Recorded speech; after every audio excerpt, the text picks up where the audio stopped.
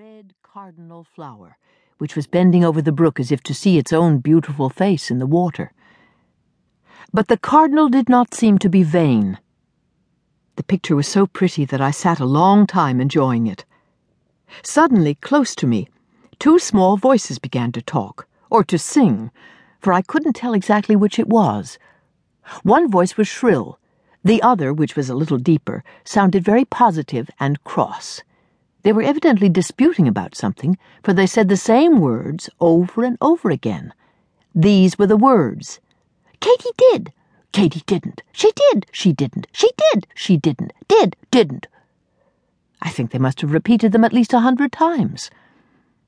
I got from my seat to see if I could find the speakers, and sure enough, there on one of the cat-tail bulrushes I spied two tiny pale green creatures. Their eyes seemed to be weak, for they both wore black goggles. They had 6 legs apiece, 2 short ones, 2 not so short, and 2 very long. These last legs had joints like the springs to buggy tops, and as I watched, they began walking up the rush, and then I saw that they moved exactly like an old-fashioned gig. In fact, if I hadn't been too big, I think I should have heard them creak as they went along. They didn't say anything so long as I was there, but the moment my back was turned, they began to quarrel again, and in the same old words. "Katy did. Katy didn't. She did. She didn't." As I walked home, I fell to thinking about another Katy. A Katy I once knew, who planned to do a great many wonderful things, and in the end did none of them, but something quite different. Something she didn't like at all at first, but which, on the whole, was a great deal better than any of the doings she had dreamed about. And as I thought, this story grew in my head, and I resolved to write it down for you. I have done it, and in memory of my 2 little friends on the bulrush, I give it their name. Here it is, the story of What Katy Did. Katy's name was Katy Carr. She lived in the town of Burnett, which wasn't a very big town, but was growing as fast as it knew how. The house she lived in stood on the edge of town. It was a large square house, white with green blinds, and had a porch in front over which roses and clematis made a thick bower. 4 tall locust trees shaded the gravel path which led to the front gate. On one side of the house was an orchard. On the other side were wood piles and barns and an ice house. Behind was a kitchen garden sloping to the south, and behind that a pasture with a brook in it, and butternut trees, and 4 cows, 2 red ones, a yellow one with sharp horns tipped with tin, and a dear little white one named Daisy. There were 6 of the Carr children, 4 girls and 2 boys.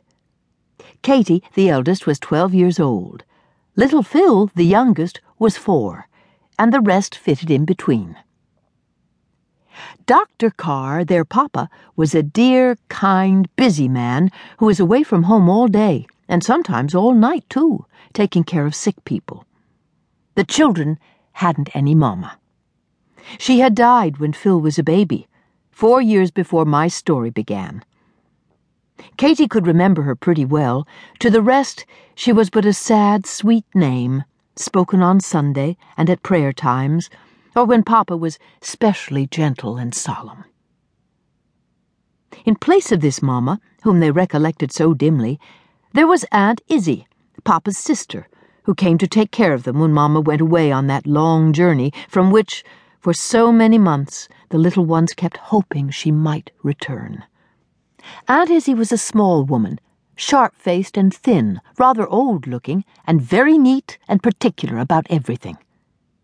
She meant to be kind to the children, but they puzzled her much, because they were not a bit like herself when she was a child. Aunt Izzie had been a gentle, tidy little thing who loved to sit, as Curlylocks did, sewing long seams in the parlor, and to have her head patted by older people, and be told that she was a good girl. Whereas Katy tore her dress every day, hated sewing, and didn't care a button about being called good, while Clover and Elsie shied off like restless ponies when anyone tried to pat their heads. It was very perplexing to Aunt Izzie, and she found it quite hard to forgive the children for being so unaccountable, and so little like the good boys and girls in Sunday school memoirs, who were the young people she liked best and understood most about. Then Dr. Carr was another person who worried her.